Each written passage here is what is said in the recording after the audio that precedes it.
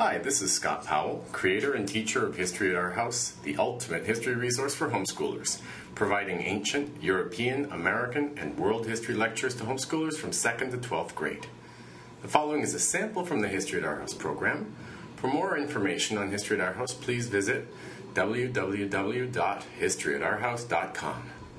Enjoy. And postal services so that he could keep track of everything. He also had a roaming commission, the King's Eye, which circulated... Hold on with the King's Eye and everything. So did I call that the Persian Pony Express? Yeah, I have that. Okay, and I think that's quite significant, and I wanted to, since we have a little bit of time, I wanted to draw this comparison between America and Persia, because America, when the Founding Fathers envisioned it, they really were worried that it was going to be too big. When they originally started, one of the problems and literally arguments that the Anti-Federalists had was, it's too big. We can't have a republic over such a large territory. It's not going to last, and how do we forge it together and everything? Well, one of the big problems was, as America got bigger, how do you keep it as one state? And that is a huge reason. That is one of the reasons why the Industrial Revolution is so critical to the success of America as a country. Because before that, you had the Pony Express.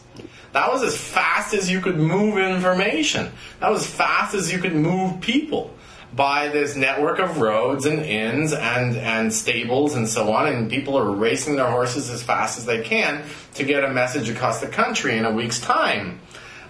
So this is what the Persians came up with was as good as what America had before the Industrial Revolution too. That's quite stunning, and that's the whole point of the Industrial Revolution as a revolution.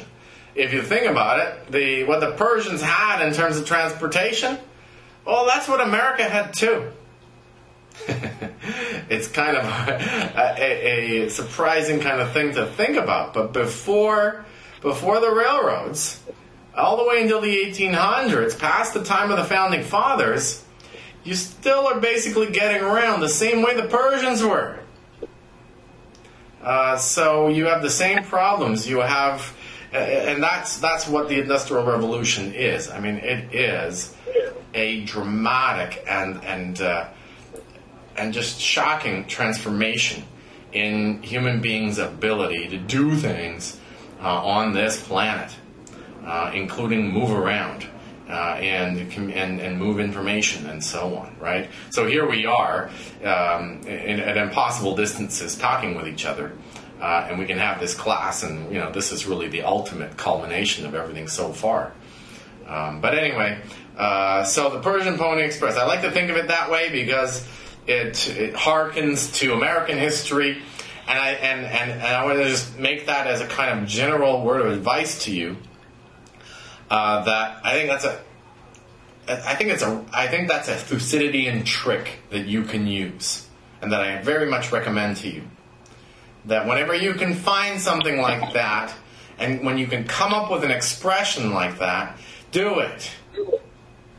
Because then what's happening is, what you're doing is you're linking Persia to America.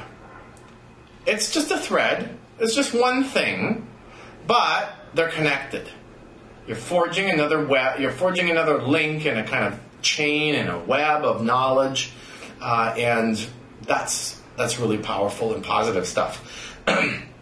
If we get to it next year, because we're going to do the history of Asia next year. I was just studying the history of Afghanistan recently, and I really had a lot of fun with the studies that I did on Afghanistan, because I identified a parallel, and I have this character in the history of Afghanistan, and I call him the Hugh Capet of Afghanistan, and that's another example of making a meaningful parallel connection. And you can't imagine two contexts that seemingly are more different than France of 987 and Afghanistan of 1747. But nonetheless, that's the point, is that you can make connections between such disparate things, and that's the stuff out of which the potential to have that knowledge be more complete, more meaningful. Like, it comes out of things like that. So that's what I highly recommend. Whenever you can, come up with metaphors like that or comparisons. Elliot, go ahead. Is that a term you're going to want to use on the test? Maybe. Yeah, I mean, I'm probably not gonna put it in a question.